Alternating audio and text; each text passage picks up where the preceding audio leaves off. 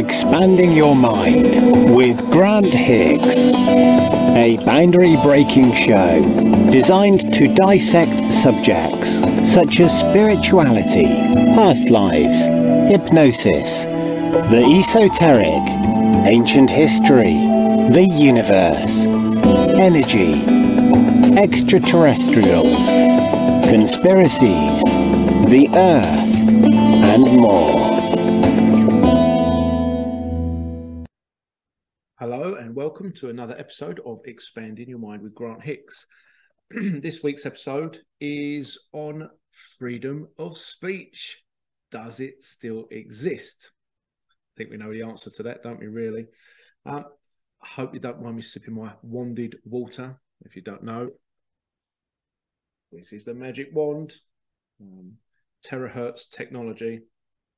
Wand in the water. Sounds like a hairdryer.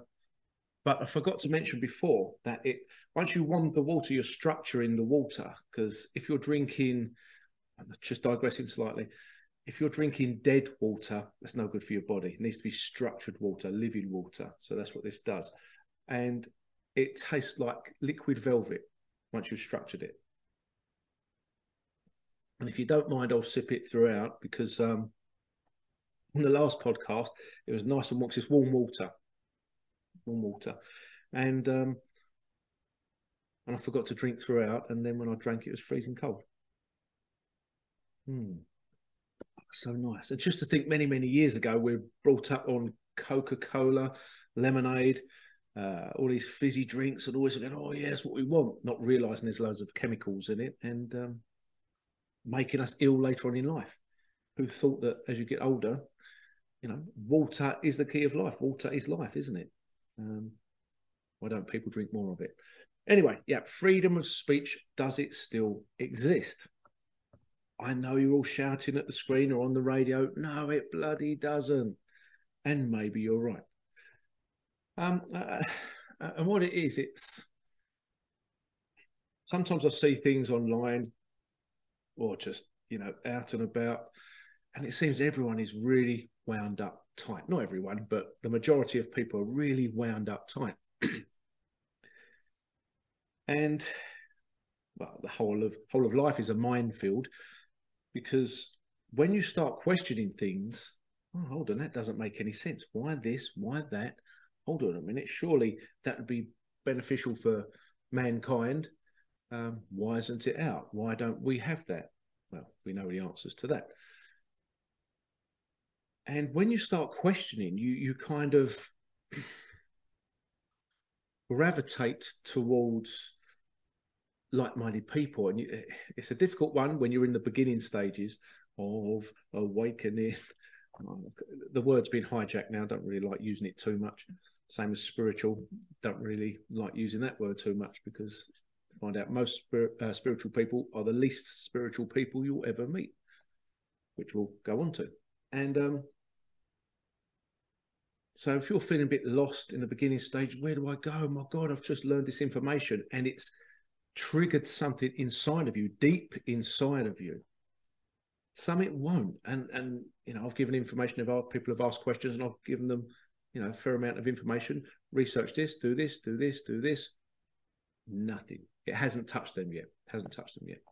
Doesn't matter. It's seeds that are being planted. So when you're feeling kind of lost, you look for people that are similar to you. So you gravitate towards them, and you start losing your old friends and family because they're not resonating on the same wavelength, different frequency.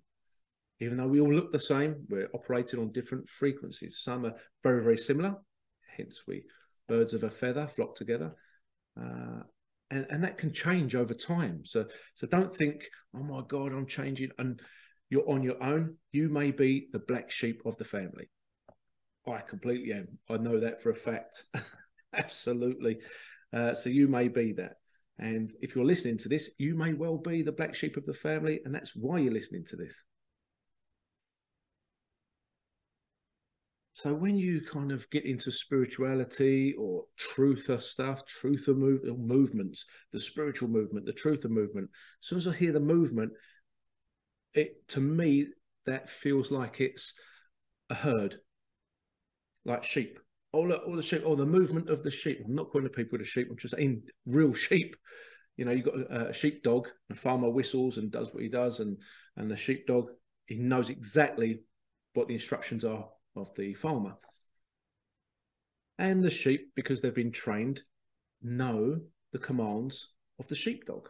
The sheepdog may bark, good impression, and they move a certain way, they go low, they go high, whatever. But a sheep know, right, we've got to go this way. We have to go this way because the sheepdog is saying, you know? So it's a movement. So as soon as I hear a movement, I feel as though it's controlled. That's my opinion. Don't know whether it's true or not, but that's how I feel. And especially the past 2 or 3 years, the awakening movement, the spiritual movement, the truther movement seems very blurred, and it's all becoming a mishmash. And you're getting people arguing over their truths or their awakening or their spirituality or anything, and just constantly flipping, arguing. No, obviously, you're not at my level. I'm not saying my level, just doing a Punch and Judy show. You're not at my level because you obviously clearly don't understand these principles. It's like, who are you? Who are you to say that? You know, that's ego right there. You don't understand. You know, I'm better than you. I'm better than you because I've read these books and you haven't. Okay, yes, knowledge. What's the word? Helps open up your eyes. You know, your thought processes, etc. You know, reading is knowledge. But if you still believe that you can be, and it was funny because I was reading a thread earlier. And this guy, oh God, I'm not going to say his name because he uses a name, but it's not his own. And part of the Galactic Federation. You know, as soon as you hear that, and then loads and thousands and thousands of followers. As soon as you see that, it's like, oh, here we go. And he was condescending. He was. And I thought, oh, it's been really, really patronising there, but coming across as a know-it-all. This, you know, I am, you know, you need to follow me and listen to what I'm saying because I know it all. What you say is wrong. I've got to turn the phone silent, sorry. And literally straight after I read that comment, the person who it's intended for said, well, you're not patronising, are you? And I thought, there you go. There you go. That's what I thought. That's how it come across. So, yes, they have the freedom of speech to say what they like. But the point of freedom of speech is that you should be able to speak your mind, say what you want. I don't think it's a good idea if you're patronising or condescending to others, or, you know, and, you know, some of us do it every now and then, can't help it. It's just human nature. But if your whole ethos is, you know, a good heart, wanting to help others, you know, you can have bad days. We know that. So there's a freedom of speech there where, you know, you can see two people arguing, even though realistically they're on the same side. They're on the same side. But one has decided that their truth, their way, is better than theirs. And he's kind of saying, you need to follow me. It's like, whoa, oh, hold on. Oof. No, no, no, no, no. And it's like, yes, I've read these books. And this is the funny thing. Years ago, I would have joined in and gone, oh, hold on a minute. Type. It's like, oh, you've read those principles, right? So you're there. Well, obviously, you're at that level and you haven't gone past that level to those teachings, you know, which I could have done. So, oh, yeah, read those, understand those principles, done that. Have you gone on to these ones yet? But, you know, nowadays it just turns into an argument. There's no debate. There's no, well, you do get the odd people say, oh, thanks very much for that. I'll have a look at that. I'll research that. Brilliant. And that's great. But when you get the people that say, no, this is the only way. This is the only. I am part of the Galactic Federation. Don't you know? They have chosen me to be a representative of you mere mortal humans. That's how it comes across. Whether there is a Galactic Federation of Light or not, who really knows? People say there is. You know, people say they're channeling these beings through, but are these beings entities pretending to be the Galactic Federation of Light? You think really if there was a Galactic Federation of Light that they'd put their light on the earth and just dispel the darkness? I don't know. Maybe I'm wrong. It's just many, many years of doing psychic work, mediumship work. I tend to trust my guts and remember, who was it? Albert Pike, the 33-degree Freemason in the 1800s, said, you know, when they need a hero, meaning the people, the common folk, when they need a hero, we shall provide him or them.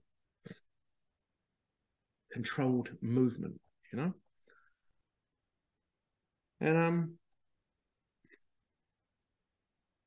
the thing is, when you express your views, you are open to ridicule. You're open to being hounded, and to a certain extent, you're open to threats of your life.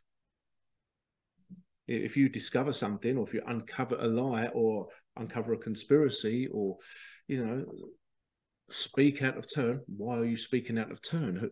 Who has the authority to tell you how to speak? Yeah, we have kind of common morals that should we take the mickey out of someone for their race, their colour, their sexuality? Yeah, it's not very nice. I mean, blimey, if you grew up in the 60s, 70s, and maybe early to mid 80s, geez, it's like the TV programs were full of it. You know, absolutely full of it. Taking a mickey out of other races, really going for it. And this is it. I remember, this is a comedian saying this, wasn't my words. I just want to say that. But I used to go to what you call a working man's club many years ago as a youngster, late teens or whatever. I started driving. I still went down there, and you'd have comedians in there, you know, proper old school comedians. I won't say the comedian's name, but he was well known on the circuit, very well known, and he came from that area in London. And now, in this hall, at a bar, the works, nothing flash or fancy. It's just, you know, for a working man's club. And there were all different races in there. All right, you had blacks, whites. I don't think you had many Chinese, not really. But anyway, Indians, you know, the full works, you know, all there. Because everyone got on. Everyone just got on, regardless of your colour, regardless of where you come from. You're in the working man's club. You're a working man. You're one of us. All right. So everybody got on. So everyone went to watch the comedian, knowing what his jokes were like. Right? Knowing what his jokes were like. And bearing in mind, a lot of the jokes were racist, sexist, the full works. Okay. And I'm laughing because I think more so it was the reaction of the people he was taking the piss out of, right, that made us laugh even more, because they were laughing. Even though he was taking the piss out of them, they were laughing. You know, and this is where people, I think, have got the old school comedy wrong.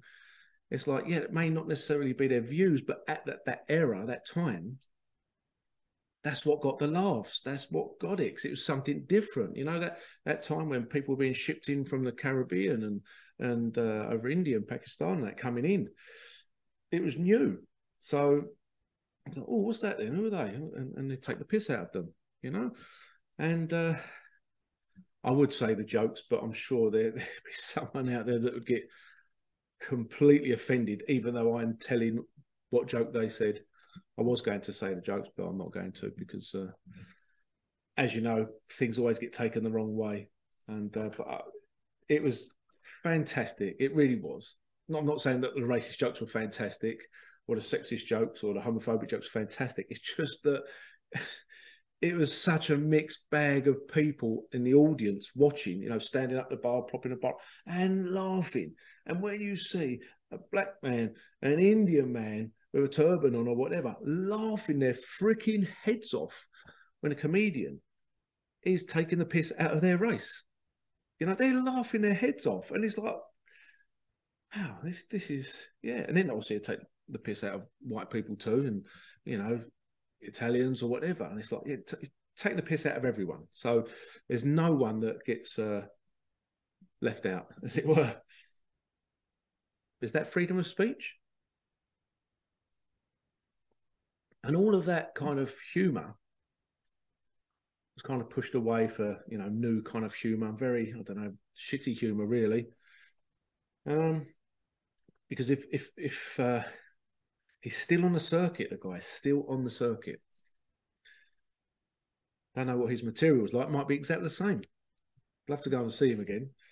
But this is it. And if that was played today, if they did that today, you'd be arrested. You'd be arrested, locked up. You can't say that. You got everyone's upset. It's like, what? No, we're not. Yes, you are. No, we're not. You are upset. You just don't know you're upset. It's like, flip it. That's gaslighting, isn't it? And I remember, all right, this is I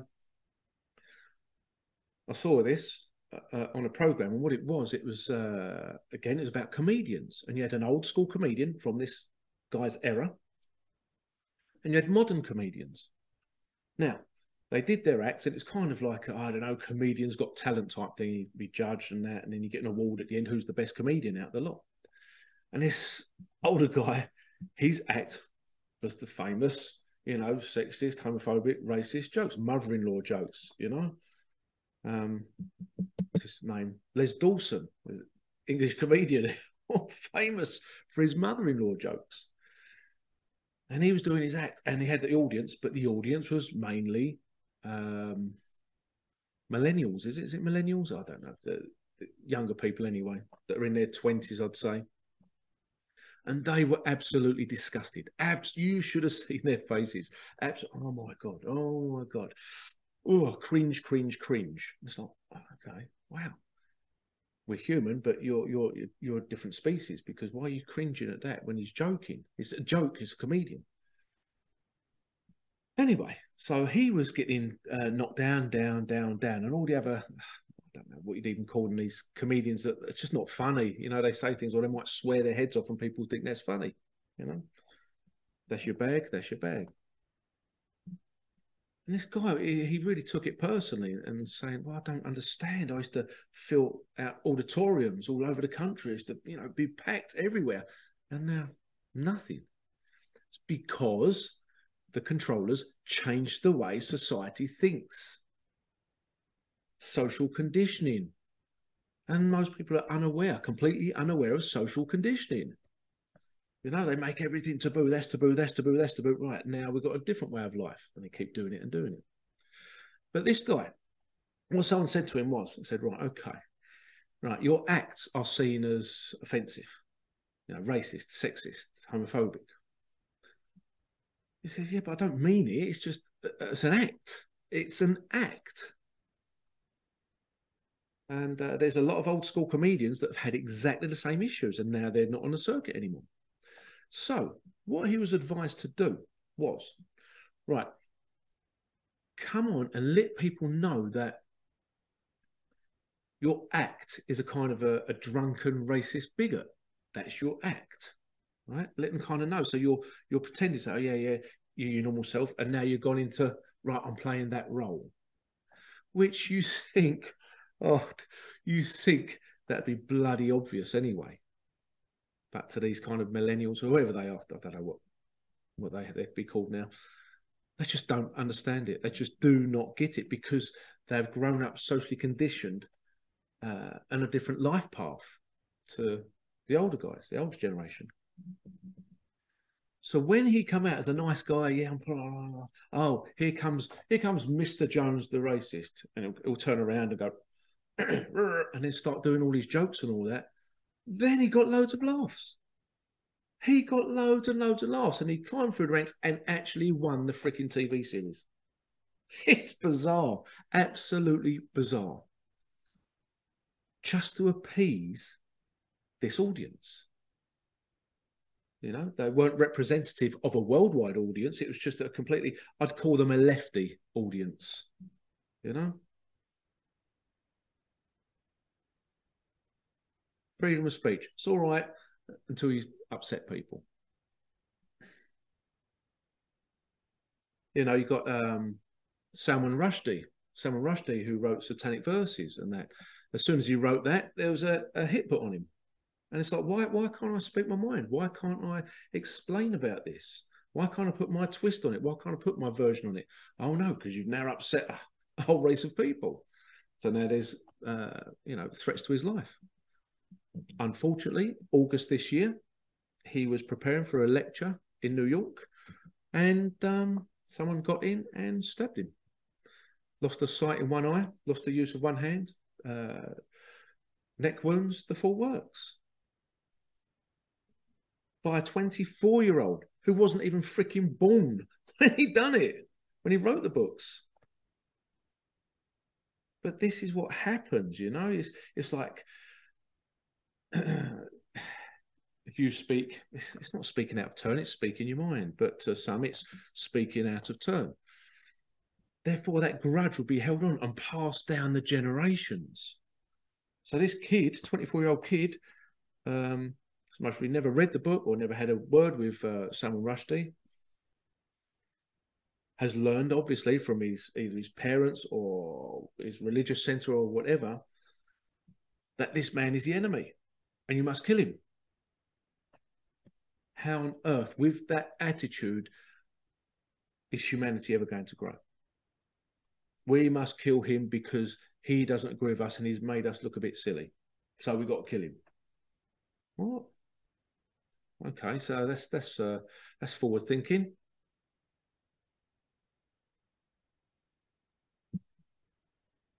Again, but that's conditioned. You're not allowed free speech. You cannot do this. You cannot say that. You cannot do this. Like, why? And when I was doing a lot of spiritual work training, and you'd meet people from all over the world, and a lot of Germans and Swiss, and they'd say it was what was it now? Don't quote me on this because I might get it a bit wrong. It was illegal in Germany, is it, to not necessarily talk about Hitler? Was it make any war films or anything like that about Hitler in Germany? I think that's the case. If someone can please clarify, that'd be great. Yes, yeah, so it was illegal to make, I think it's to make films or talk about films, or yeah, where Hitler was seen as the hero, maybe. I don't know. But it's right. You can't talk about that. You can't talk about that. But what we can talk about is this. Well, hold on. But yeah, you keep banging on about that every freaking year, but it doesn't ring true. Can we not look at this? No, you can't. And like a child, if you're told you can't look at something or say something, do something, what do? You do it. And then you go down the rabbit hole, and then you find, hold on a minute. This hasn't been portrayed as, you know, correctly. You start questioning. And then you go on that life path. In France, I didn't know this, only found this out recently, there's anti-Nazi laws. Right? The irony, the absolute irony is just, yeah, a lot of people can't see it. Some guy said something, I don't know if he was French or English or whatever, I can't remember, but said something, whatever he said, that's it. There was a warrant out for his arrest because he said something. And he escaped France. I don't know if it was for months or a few years. And they found him in the UK. Was it Scotland? Might have been Scotland they found him. And he got arrested by the British police. And this is it. When you start questioning things like, hold on, how come the British police arrest him when it's nothing to do with France? You know, so how does that happen then? You know, that's because these countries have the same owners. Remember that. If you don't know who George Carlin is, just do a quick search on YouTube and you'll find his videos. They're not that long, 5 minutes long. And what a great guy. And his words rang so true. What he said, I think, was in the 90s. And he said, you have owners. You are owned.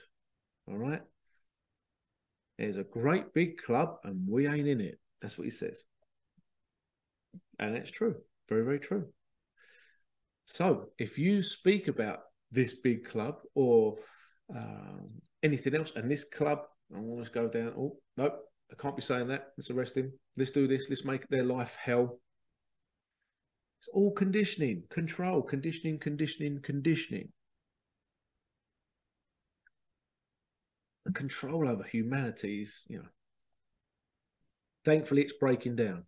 Thankfully, it's breaking down. It's taking a while. It's kind of saying to the rest of humanity, come on, for crying out loud.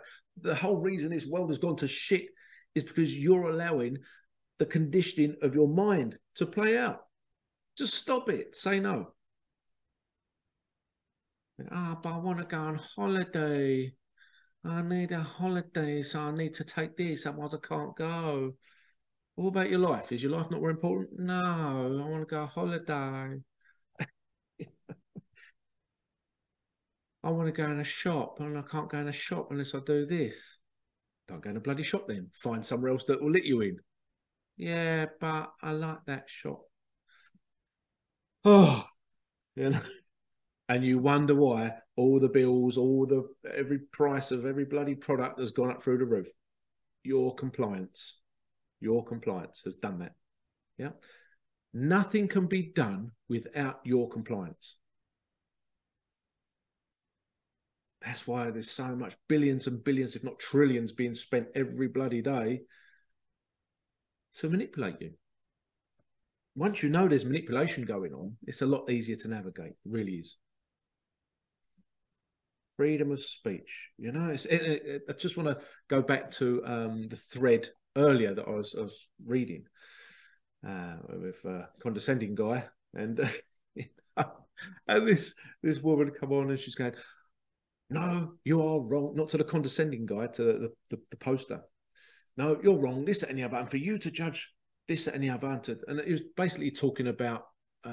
It was about free speech and about Russell Brand and all these other characters, and how have they got millions and millions of followers, and they are allowed to talk about certain subjects, and they don't get their channels taken down. Yet, if me or you said the same things they did, bump, channel's gone. Channel's gone. So some people believe that they're a shill, controlled opposition. Don't know. No idea. Don't really care, to be honest. Don't really care. But if you're trying to warn people, say, look, just be mindful of, you know, who you're following and their real ethics, not the ethics they're showing to the world on the screen.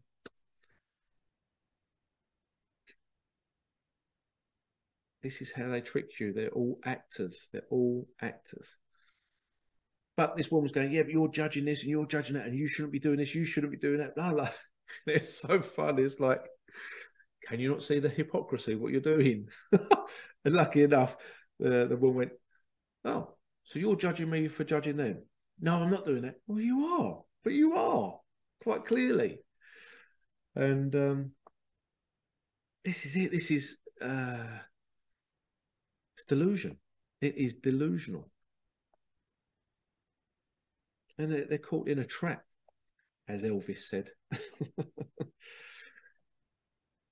So just be mindful of, if you're following anyone, their real ethics, not the ethics they're putting out to the world.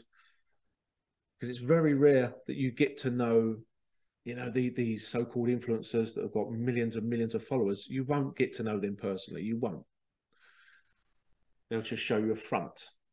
And some may be very genuine, maybe very, very genuine. But then if you look lately, well, over the past year or two, people who you loved as actors, Morgan Freeman, maybe Arnie, Michael Caine, and singers and that, you know, famous singers.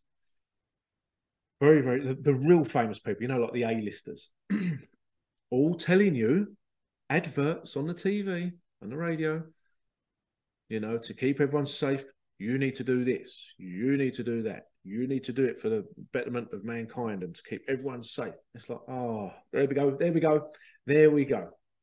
So for 20, 30, 40, 50, 60 years or whatever, you follow these people and you've loved them. It's kind of as though you've got to know them personally, which you haven't. And you are then, they've gained your trust, right? They've gained your trust. Oh, they play such a great character on the telly. Oh, they're such a lovely person. Oh, I love the way they do this. Oh, aren't they wonderful? Then they come out and go, you need to do this. You need to do that. So what are people going to do? I love him. He's so great. Oh, her, she's wonderful. Oh, she said, oh, I'm getting it because she said so. I'm getting it because he said so. It's a sad state of affairs, isn't it? You know? Sad state of affairs. And you wonder why they get so wealthy. Because they're playing their part in the game.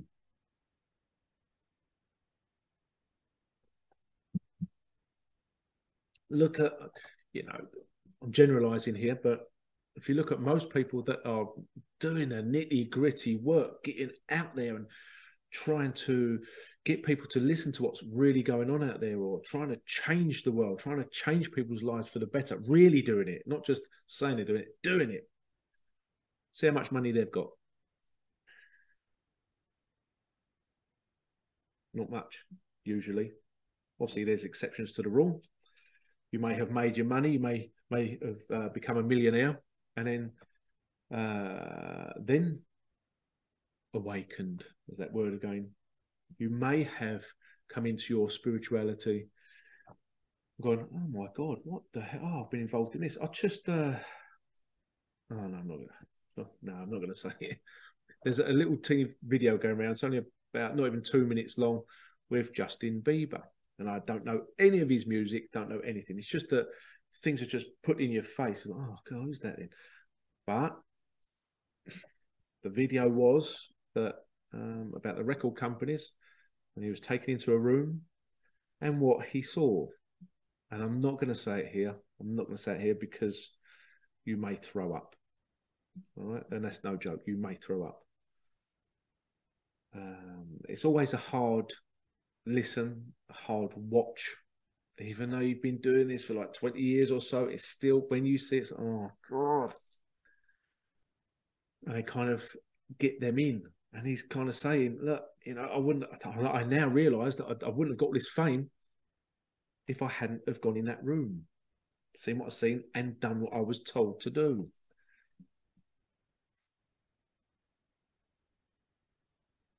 You know, but then what happens? He then becomes a major influencer for young teenage children to listen to his music, to listen to the lyrics. I don't know any of the lyrics of his songs, so and the frequencies of the music, which I'll talk about quite a bit. You know, and it's yeah. So that speech is allowed. That's freedom of speech, isn't it? Freedom of speech to put out certain lyrics that will entice your teenage children to do things that they shouldn't really be doing at their age, maybe. But if you say, do you know what? I've invented this car and it runs on water. Look, I'm going to drive it around. Look, I just get some water out of the stream, bump, put it in there. Look, I'm driving around. We all know what happened to Stan Myers, who did exactly that. And quite a few others that invented cars that run on water. We all know what happened to them. You know, we all know what happened to a lot of the holistic doctors in Florida that brought out GC-Math. You know, and started speaking about things like, oh, no, can't speak about that. You cannot speak about that. So if someone's got a huge, huge platform and he's saying what they're saying, You've got to ask how that's allowed, that they've been allowed. But they're of the people. They're of the people. They may be showing that. And it's difficult because what it is, it's, you know, it's, I don't know. You might get so engrossed in a certain actor's movies, a certain singer's music, and it may go back generations. It may be from your parents. I mean, look at Elvis. You know, look at this. Bang. It was all about Elvis, the rock and roll. Elvis, Elvis, Elvis, Elvis. And it was said that if Elvis wasn't so prominent on the music stage, and this, no, not tell a lie, I got that wrong, sorry. Buddy Holly, all right, Buddy Holly. It was said that if Buddy Holly hadn't have died in that plane crash with the Big Bopper and Richie Valens, that Elvis wouldn't have been as big as he was. Because if you listen to Buddy Holly's music, you can see it comes from the heart. You can feel it, love it. The song Every Day, you know, every day. Loads of songs. If you've seen the musical, I advise you go and see it if you haven't seen it. Brilliant. It's phenomenal. You know, and they say the plane come down in the snow. And it was bloody horrendous weather. Did that really happen? Or was he taken out to make way for Elvis? We don't know. We don't know. Mixture of both. Coincidence?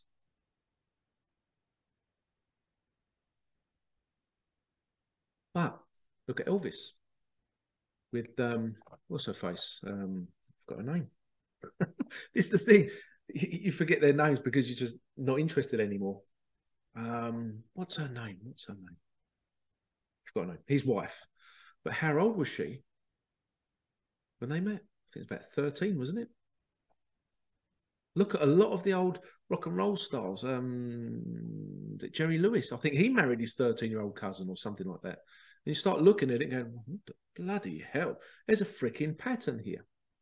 Why's the screen gone a bit blurry? Well, I don't know. No idea. So what they're doing is they're getting you into this movement, the rock and roll movement, the the free love movement, and then the people doing it, they're going with very, very young girls.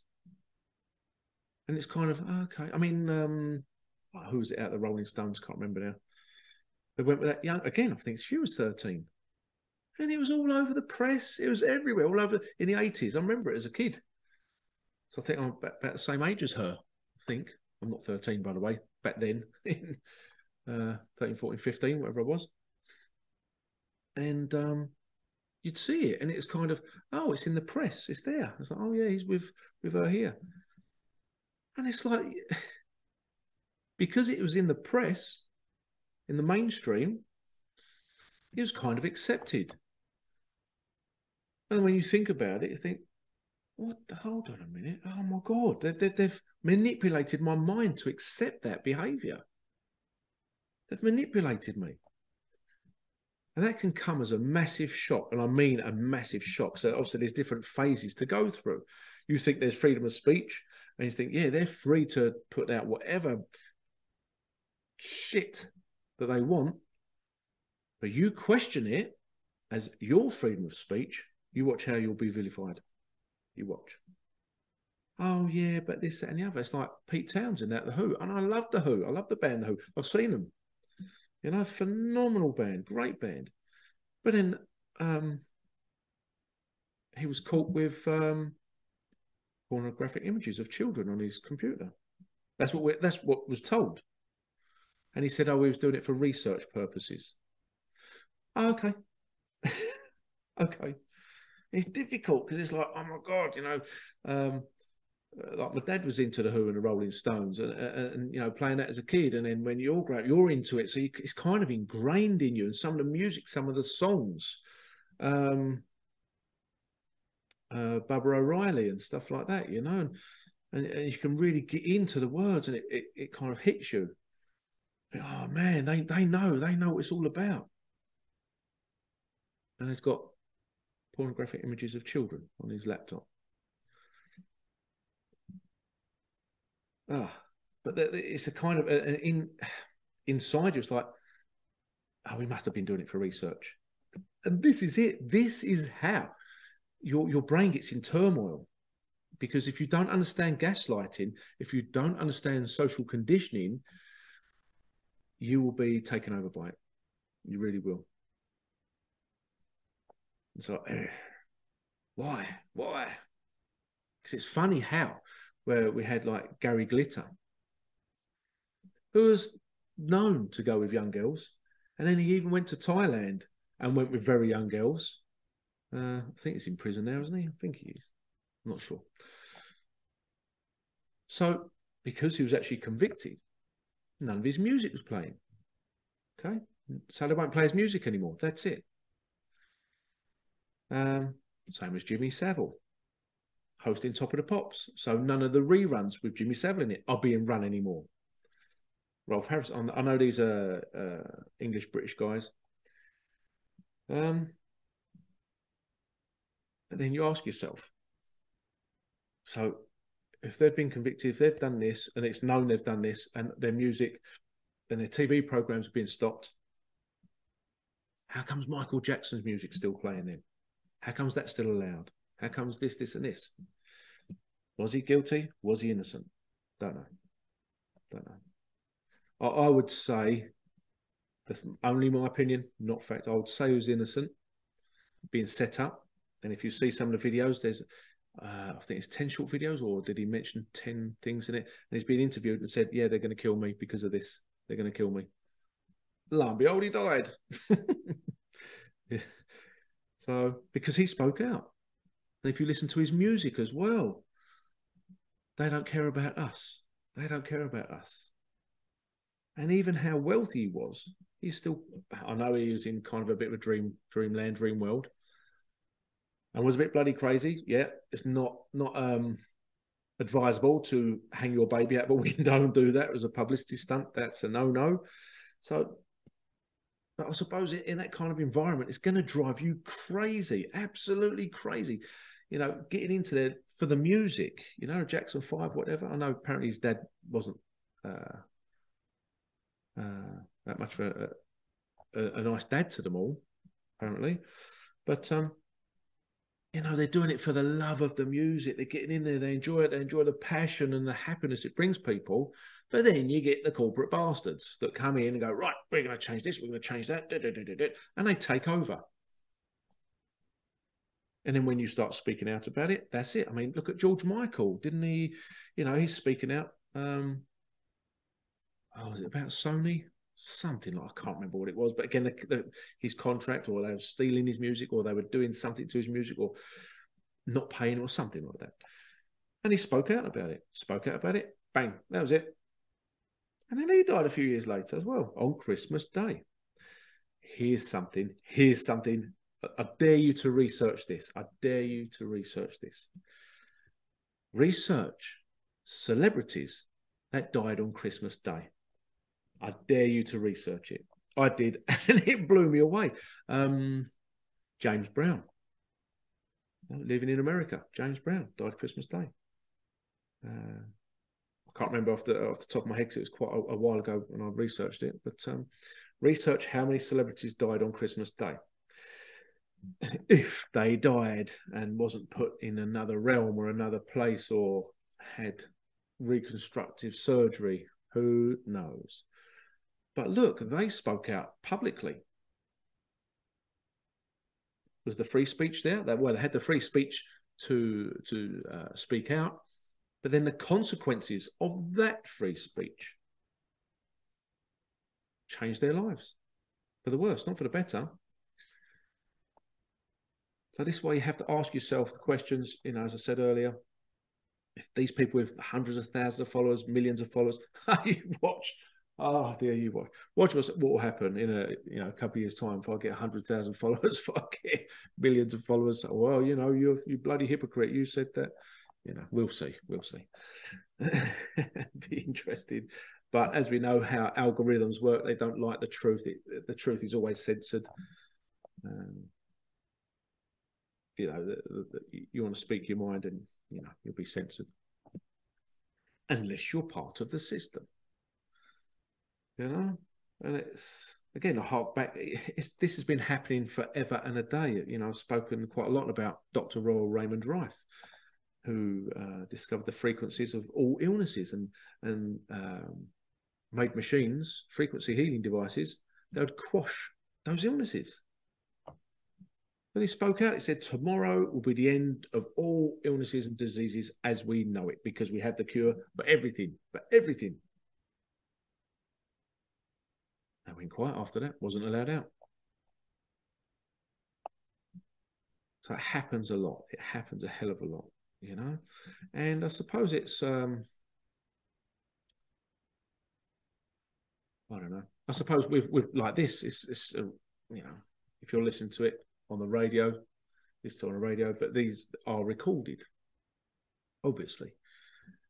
And so you can listen to recordings, you know, but then it's what platform can you listen to the recordings on? Because if you say certain things on YouTube, you know, there are some good videos on YouTube still. A lot of them have been taken down. A lot of them where they're very passionate about what they're talking about. I suppose it's all about the wording, isn't it? You can't say this is this and these bastards here and this, that, there. And if you slagged off a kind of a certain particular race or whatever, boom, you'll be wiped. If you mention certain things that are going on around the world, you know, you'll be stopped. Freedom of speech. Does it exist?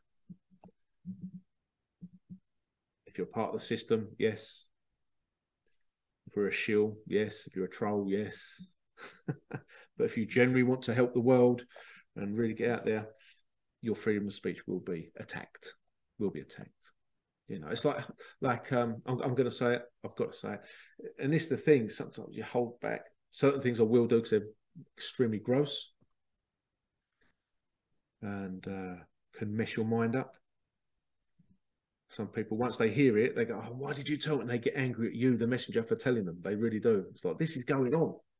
Oh, why did you tell me? It's in my head now. It's in my mind. It's, oh, I can't get it out, the image and all this. Well, you did ask. You know, the messenger is always shot down, aren't they? But I don't know what it's like for other countries around the world, but here in the UK, there has been non-stop influx of immigrants, right, via boats from France. And these immigrants all come from, I don't know, Syria, Afghanistan, wherever, those kind of countries, you know, Middle Eastern countries. And I'm not joking you, there are so many boats every day, every single day. And even a politician, I'll use that word, what's his name, Nigel Farage, he was leader of the UK Independence Party many years ago. And he was on a boat in the English Channel, literally going, look at all these boats coming over. Look at them. He was filming it. Look at all these boats, right? And the funny thing was that there's a French naval ship, a destroyer, right, making sure that these boats get across.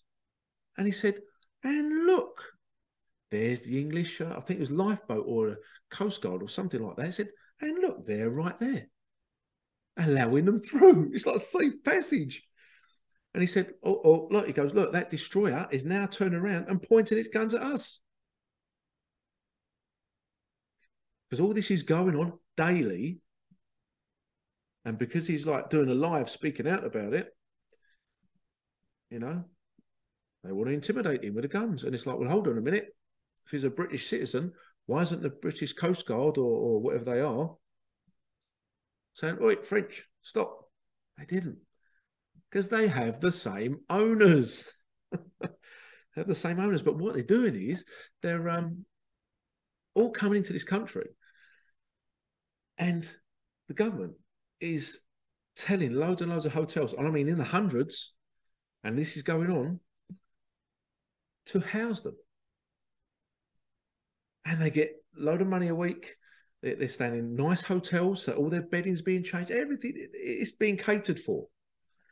And as someone said, I saw someone's video earlier, and they're saying, you know, what is really, really going on? Because when you think of migrants, immigrants, whatever, you think of like a caravan of people, like, you know, families, you know, men, women, children with their belongings, and, you know, but it's not. It's all young men in their 20s, maybe 30s at a push. All fit, healthy, young men. And I saw a video the other week, and one of them was being questioned outside a hotel. He said, yeah, we're in the military. And a few hotels have said no, because we don't want to ruin the area, because we rely on tourism. But some hotels have literally just cancelled weddings. They've cancelled people's weddings for next year. No, cancelled. So, you know, one hotel's offered £1 million, £1 million to house so many immigrants. All damages paid for, all repairs done. But it's a World Heritage like hotel. You know, if you've got old oak, you know, I don't know, columns or you know, stuff, hundreds of years old, and they damage it, you can't really replace that. And then one of the hotels apparently said, no, I'm not letting them in. So what did the government do, the council? They raised their taxes, their business rates or whatever. They're like, no, whoosh, you're not going to do that. Well, we're going to make life hard for you then. But the general public, the masses, do not see this. And that's where that freedom of speech is quashed. They can't come online and start spouting out and speaking. And more than likely, you think their businesses have suffered, right? Because of lockdown, their businesses have suffered tremendously, the hospitality industry. And in a way, you might think, well, they've done that. They've destroyed the hospitality, like no money coming in. So hotels, restaurants, shops have all gone bust. Now they're going, well, you know, that happened there. So you should be grateful. We're going to offer you £1 million. We're going to offer you this.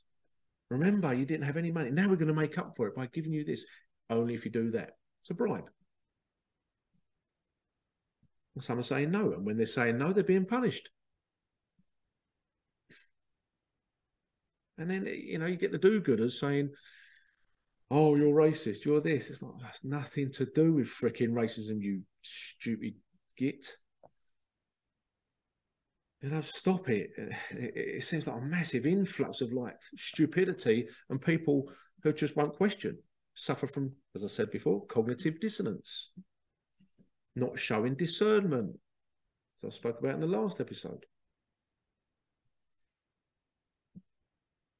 Why is it if you question something, you get all of these labels thrown at you? You're racist, you're homophobic, you're sexist, you're, I don't know, so many labels nowadays. Why can't I question that? You'll see it, and it's happening in Ireland as well. So the whole culture is changing. You know? I mean, you imagine if this country had, you know, Indian or Pakistani prime ministers and mayors. Oh, it does. It does. It does. And it's not to say that it's, you know, we shouldn't have that, but it's just like, you know, they're coming in and changing the culture of everything, changing it. Oh dear, because they're connected. You know, they're being used for an agenda. We're going to be doing this. Always, we feel your pain. No, you freaking don't. You know, I mean, really, all politicians and leaders and whatever should, in my opinion, go without. Really, I mean, really go without. You know, live on the streets or something like that, or have, I don't know, £50, £100 a week to live on. That's it. You're not getting anything. You're not doing it for a year, 2, 3, 5 years, or whatever. So they actually feel it. It's only when they feel it, they'll do something positive. But when they're in their privileged lifestyles, their ginormous mansions, and some of their mansions that these politicians own, beyond mansions, like stately homes with like hundreds of bedrooms in, and acres and acres of land, all stolen, by the way. You know it's been stolen by their ancestors. And it's like, if you ever see the early 70s film Oliver Cromwell with Richard Harris, what a great actor, Richard Harris. These are actors before it got all, you know, stupid and taken over. And the opening scene is in England and the common land, and people are farming the common land, and then this great big grand carriage, like the Queen's carriage pulls up, these horses pulling it. What would this be? This early 1600s? I think it's the early 1600s. You'll know when Oliver Cromwell's about, and Charles I. Cavaliers and Roundheads, and then an entourage of other like smaller wagons, really, and they just pulled up, and these wagons get out, and they've got these kind of fences and that, and they started whacking these fences in, and one of the guys, he was hoeing the ground, and he goes, he went up to the big posh carriage, and this guy opened the window with a big, like the long curly hair wigs they had then. Yes, I said, what do you think you're doing? This is common land. We are farming the land. This is our land, common land. Not anymore. The king has given it all to me. What do you mean? It's our land. Bang! Got knocked to the ground. Been happening a very, very long time. So all these people that have these stately homes and that, it's all stolen land. Could you imagine if everyone got together and said, we're taking it back? Imagine that. Imagine if the world grew some freaking balls. Big balls. That's what it needs. Yeah. So first step, be aware of your social conditioning. Be aware of it. Be aware you are being conditioned constantly, every freaking day for being conditioned. It's a bombardment of frequencies going flash, flash, flash. It's like, oh. And if you've seen, I know I talk on about films a lot, but you can learn a lot from certain films, like One Flew Over the Cuckoo's Nest. Again, it's the early 70s with Malcolm McDowell. Oh, what awesome! That's a cult film. That's a real cult film. There's a few not so nice scenes in it, but he's then put in a chair and his eyes are stuck open. They're actually stuck open like that. They're forced open with whatever devices, and he has to watch this like conditioning. And that's kind of happening right now, isn't it? Via the TV, via the internet, via whatever. So be mindful. Be mindful of your free speech, because it doesn't exist unless you're a shill by the look of it. But yeah. But why shouldn't you speak your mind? Why shouldn't you speak your mind? Why shouldn't you be able to point out, say, "Oh, what you're doing is wrong." Oh, hold on a minute, you're doing that. No, I drive an electric car. Yeah, but look how many people have died to make your car. Look at the earth has been raped of the lithium, and these children in these countries in these horrific conditions are mining it, and they're falling down the holes, dying or breaking their legs or whatever, just so that you can have your electric car because you've been sold to. Oh, you're such a, dickhead. Oh, is it not true? Yes, it's true, but you just don't want to face it because you've got your electric car. Why are we not on hydrogen? Why are we not having, I don't know, like I've said on one of the podcasts before, in Russia, they unearthed when they dug up a road, they found out below there was all these, like a metal road. Why the hell do you have a metal road? To conduct things, energy, whatever. May have had vehicles hundreds of years ago that we don't know about that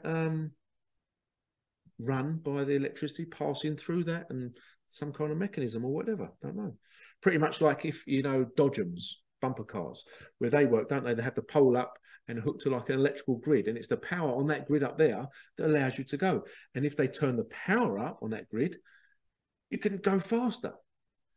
And what I noticed over the past few years, when I take the kids to a fun fair, which they love the Dodgems, and they get on it and it's just pooling along. I said, yeah, because they've turned the power down, charging more money, turning the power down so you go slower, which means they're not forking out so much on electricity. So, interesting, eh? Interesting. So, I would say speak your mind. Just say it how it is. it's great in a way. You can speak your mind and see what the fallout is. Speak your mind. I bet you've spoken your mind around your family, your partner, loved ones, friends, whatever. And I bet they've kind of turned on you or ridiculed you. See who does that, you know? And if you're in the truther, spiritual awakening movement, watch it there as well. You'll see it. So, and this is why, again, it's showing discernment. And it's like, do I want to be surrounded by those people? No, I don't. You know, it's just, why can't I say this? Well, it upsets my feelings. And just because it's upset your feelings doesn't mean it's not true. It's just that you refuse to face it. You refuse to do your shadow work. You refuse to do your inner child work, you know?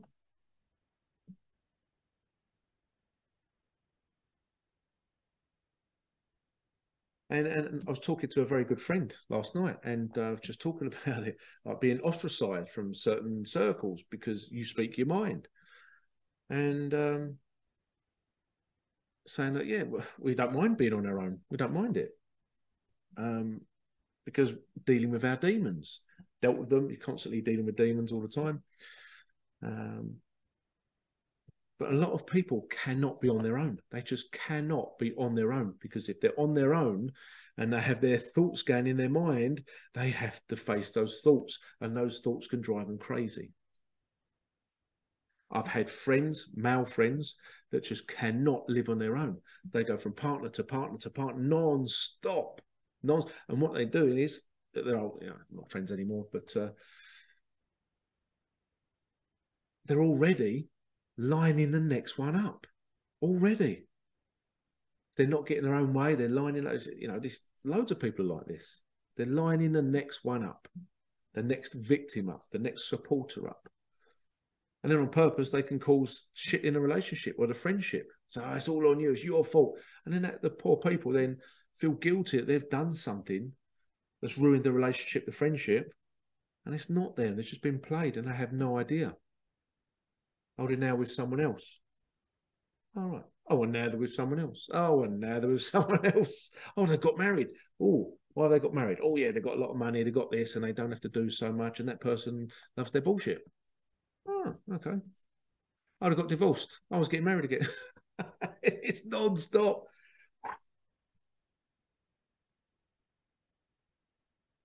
So, are you scared of being on your own?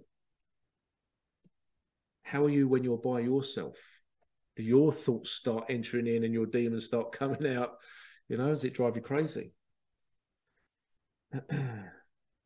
It'll only do that if you're not dealing with your issues, your internal demons, your inner child, dealing with your shadow work. Real spirituality, you know, discovering who you are, what makes you tick.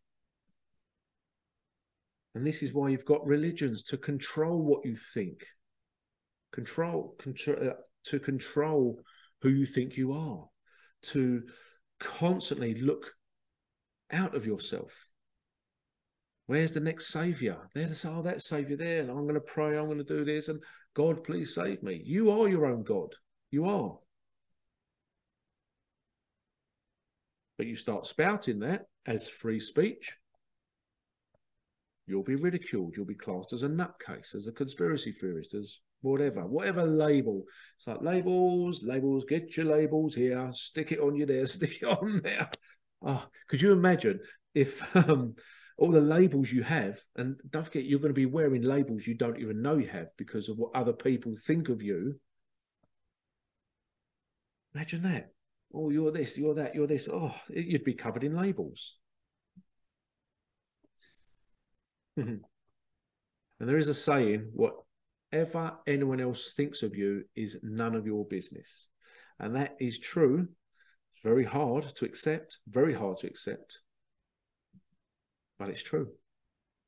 If someone thinks badly of you, it's not your business. It's not your business to try and please them or to try and turn them around. If they think that of you, they think that of you.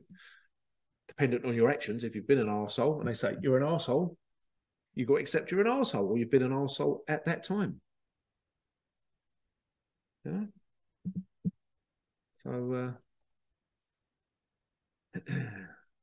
are you? I was going to say, are you a free speecher? Is that a word? Free speecher. Are you an advocate of free speech, or do you think certain things should be censored? If so, what things should be censored? Politicians, bankers, pharmaceutical companies. You know. Yeah. So anyway, I hope you enjoyed that. Have a think on that. Free speech. Free speech. Are you speaking your mind? If not, why not? Fear. Fear stands for false evidence appearing real. False evidence appearing real. Fear in the mind. You know, it's just digressing slightly, but if you think about it, you know, so we've got one life, we may have many. As I do past life regressions for people, you could say, you have hundreds, if not thousands, of past lives. But if you even just go off the thought that you're living this here and now life, and then you get reset, might have your memory wiped and come back down and live another life, unless you avoid the false white light. That's a very contradictory, not contradictory, what's the brain's gone.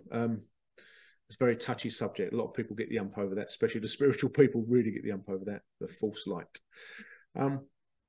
If you think, right, okay, I'm going to live to, I don't know, 70, 80, whatever, 90, 150.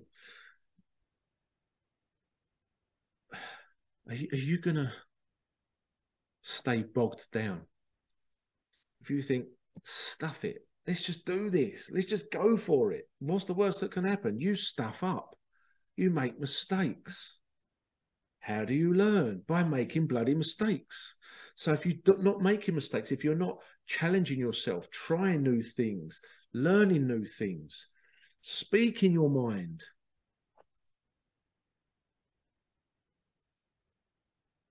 are you really living at all? Then we could ask the question, do you really want to live, or are you just happy just plodding along, which seems most people are. You know, there's so much to learn. You know, when I mean so much to learn, it could take more than several lifetimes, because there's so many different teachings and stuff. And some are misinformation. They've been devised for you to follow a false path, for you to believe in that. You know, look at the Dead Sea Scrolls. Where are they? Oh, you can't read them. Oh, I want to read them. You might be able to find some online, but will you have access to all of them? Oh, I don't really know.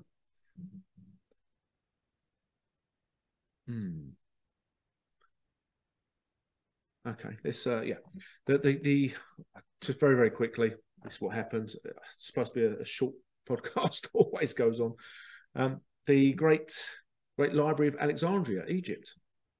Apparently, when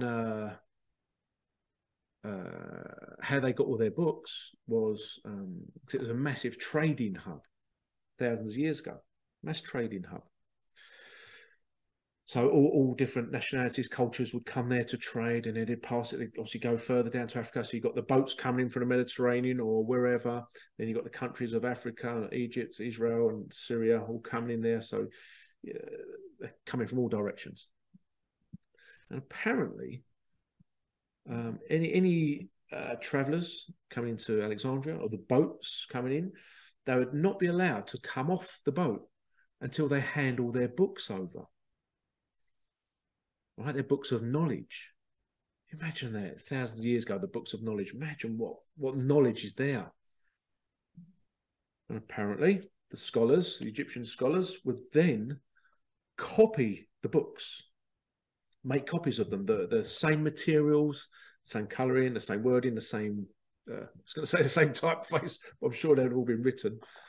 We don't know. They may have had printers back then. We don't know, do we? We really don't know. And then they give the people on the boats or the travellers back the copies, and they kept the originals. the Great Library of Alexandria, the wealth of knowledge, which then mysteriously burned down. Where did all those books go? Some say the Vatican vaults. Interesting stuff, eh? Well, there's a wealth of knowledge out there. Some very good philosophers out there.